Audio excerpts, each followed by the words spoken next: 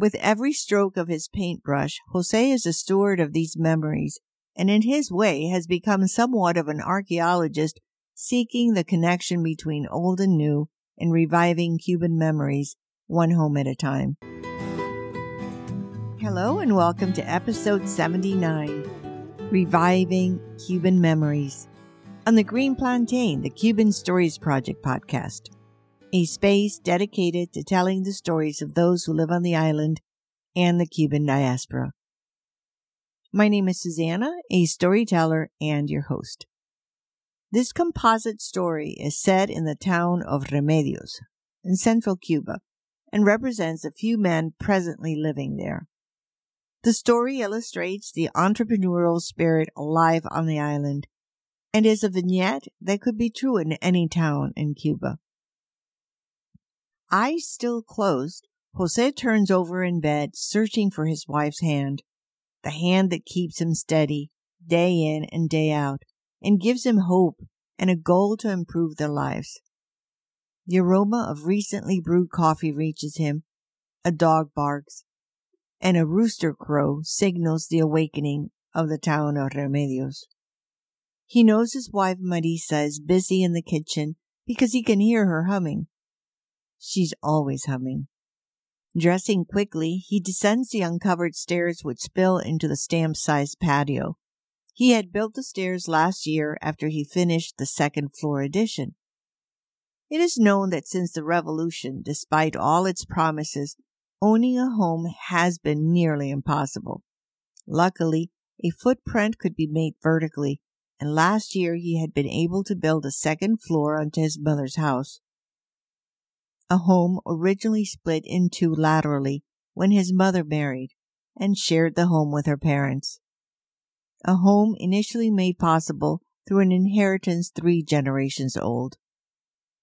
In 2019, the advent of the cell phone and social media access improved Jose's possibilities to run a business.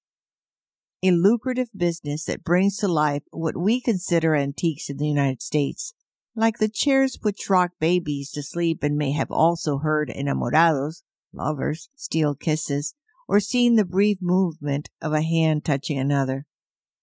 And like the rejas de los portales, the porch bars, which have taken a new life under his craft.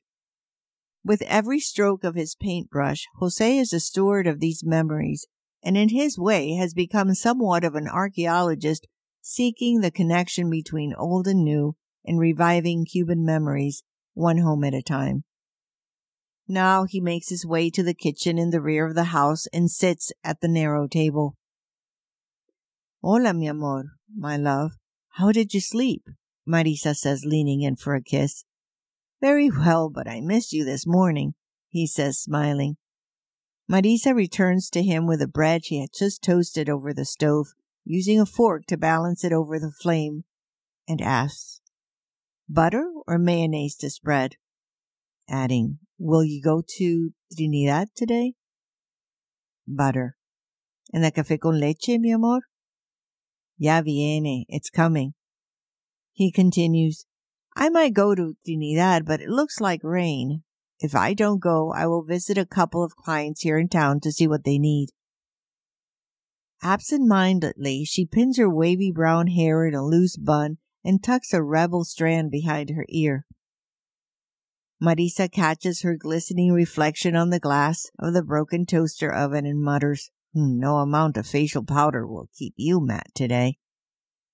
Despite the August heat not riding a breeze, it makes its way from the open front window to the rear of the house, where the heat drives Jose to quickly check his cell phone and social media for leads.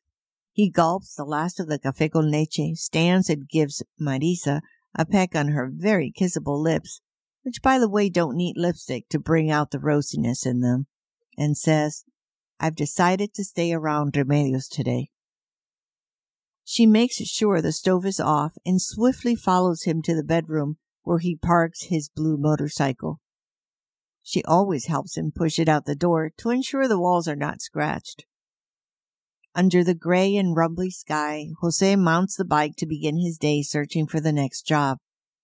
Almost forgetting to ask him, she raises her voice over the engine's roar and says, Mi amor, see if you can find fresh bread today. He signals with a thumbs up, throws a kiss, and leaves in a cloud of dust. At the doorway, one hand on her hip, and waving goodbye with the other, she thinks, it will be good to get some rain today. Her hand halts in midair when he turns a corner of the plaza. She's briefly startled by the tolling bells from the church of San Juan Bautista. It is 8 o'clock. In response, the sky rumbles, echoing the church bells. Thank you for spending this time with me. It's almost like sharing a tacita de café with you in our living room. Thank you for continuing to support this Cuban Stories Project podcast and sharing our stories with family and friends. We're available on many platforms, including Spotify, Audible, Apple, Google Play, Pandora, and SiriusXM. This copyrighted podcast has been mastered and produced by Susanna's Books, and the Guantanamera music in this recording is licensed to Susanna's Books through Pond 5. If you would like to listen to the story in Spanish, please stay logged on. The story will be read after the musical interlude. Otherwise, thank you for tuning in. Muchas gracias, y until next time, this is Susanna at the Green Plantain. A tostón, anyone?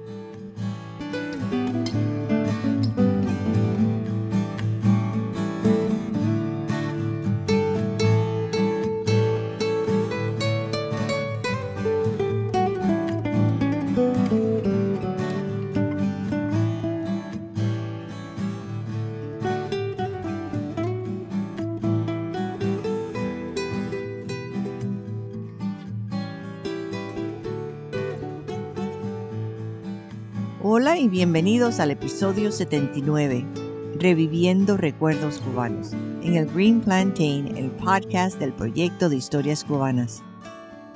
Un espacio dedicado a contar las historias de quienes viven en la isla y la diáspora cubana. Mi nombre es Susana, una cuentista y su anfitriona. Esta historia compuesta se desarrolla en la ciudad de Remedios, en el centro de Cuba, y representa a algunos hombres actualmente viviendo allí. La historia ilustra el espíritu emprendedor vivo en la isla y es una viñeta que podría ser cierta en cualquier ciudad cubana. Con los ojos aún cerrados, José se da vuelta en la cama buscando la mano de su esposa, la mano que lo mantiene firme día tras día y le da esperanza y una meta para mejorar sus vidas. El aroma del café recién colado le llega, ladra un perro y un gallo canta, señalando el despertar del pueblo de Remedios. Sabe que su esposa Marisa está ocupada en la cocina porque la oye tatareando. Siempre está tatareando.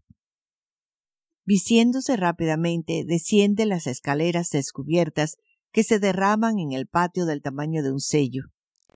Había construido las escaleras el año pasado después de terminar la adición del segundo piso. Se sabe que, desde la Revolución, a pesar de todas sus promesas, ser propietario de una casa ha sido casi imposible. Afortunadamente, él pudo hacer un segundo piso el año pasado en la casa de su madre. Un hogar originalmente dividido en dos lateralmente, cuando su madre se casó y compartió un hogar con sus padres.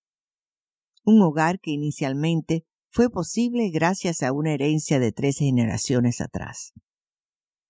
En 2019, el advenimiento del teléfono celular y el acceso a las redes sociales mejoró las posibilidades de José para dirigir un negocio lucrativo, que da vida a lo que consideramos antigüedades en los Estados Unidos, como las sillas que mecían a los bebés para dormir y también pueden haber escuchado a enamorados robar besos o haber visto el breve movimiento de una mano tocando a otra. Y como las rejas de los portales que han cobrado una nueva vida bajo su oficio. Con cada trazo de su brocha, José es el administrador de estos recuerdos y a su manera se ha convertido en una especie de arqueólogo, que busca la conexión entre lo viejo y lo nuevo y revive los recuerdos cubanos un hogar a la vez. José se dirige a la cocina en la parte trasera de la casa y se sienta a la mesa estrecha. Hola, mi amor, ¿cómo dormiste? Marisa dice inclinándose para darle un beso. Muy bien, pero te extrañé esta mañana, dice sonriendo. Marisa regresa a él con el pan que acababa de tostar sobre la cocina, usando un tenedor para equilibrarlo sobre la llama, y le pregunta, ¿mantequilla o mayonesa? Y agrega, ¿irás a Trinidad hoy? Mantequilla. ¿Y el café con leche, mi amor? Ah, ya viene. Podría ir a Trinidad, pero parece lluvia. Si no voy, visitaré a un par de clientes aquí en la ciudad para ver qué necesitan. Distraídamente, ella sujeta su cabello castaño ondulado en un moño suelto y mete un mechón rebelde detrás de su oreja. Marisa capta su brillante reflejo en el vidrio del horno tostador roto y murmura, ninguna cantidad de polvo facial te mantendrá mate hoy. A pesar de que el calor de agosto no cabalga en brisa, se abre camino desde la ventana delantera hasta la parte trasera de la casa, donde el calor lleva a José a revisar rápidamente su teléfono celular y las redes sociales en busca de pistas. Se traga lo último de café con leche, se pone de pie y le da a Marisa un beso en sus labios muy besables, que por cierto no necesitan lápiz labial para resaltar la rosa en ellos. Y le dice, he decidido quedarme en Remedios hoy. Marisa se asegura de que la cocina está apagada y lo sigue rápidamente hasta el dormitorio, donde José guarda su motocicleta azul. Ella siempre lo ayuda a empujarla hasta la puerta para asegurarse de que las paredes no se rayen. Y ahora, bajo un cielo gris y retumbante, José monta la bicicleta para comenzar su día buscando el próximo trabajo. Casi olvidándose de preguntarle, Marisa levanta la voz sobre el rugido del motor y dice, «Mi amor, mira si puedes encontrar pan fresco». Él señala con su pulgar afirmando, lanza un beso y se va entre una nube de polvo.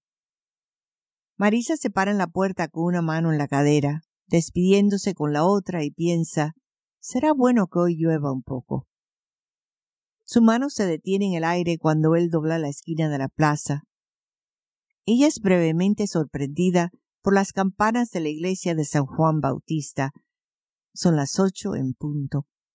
En respuesta, el cielo retumba haciendo eco de las campanas de la iglesia.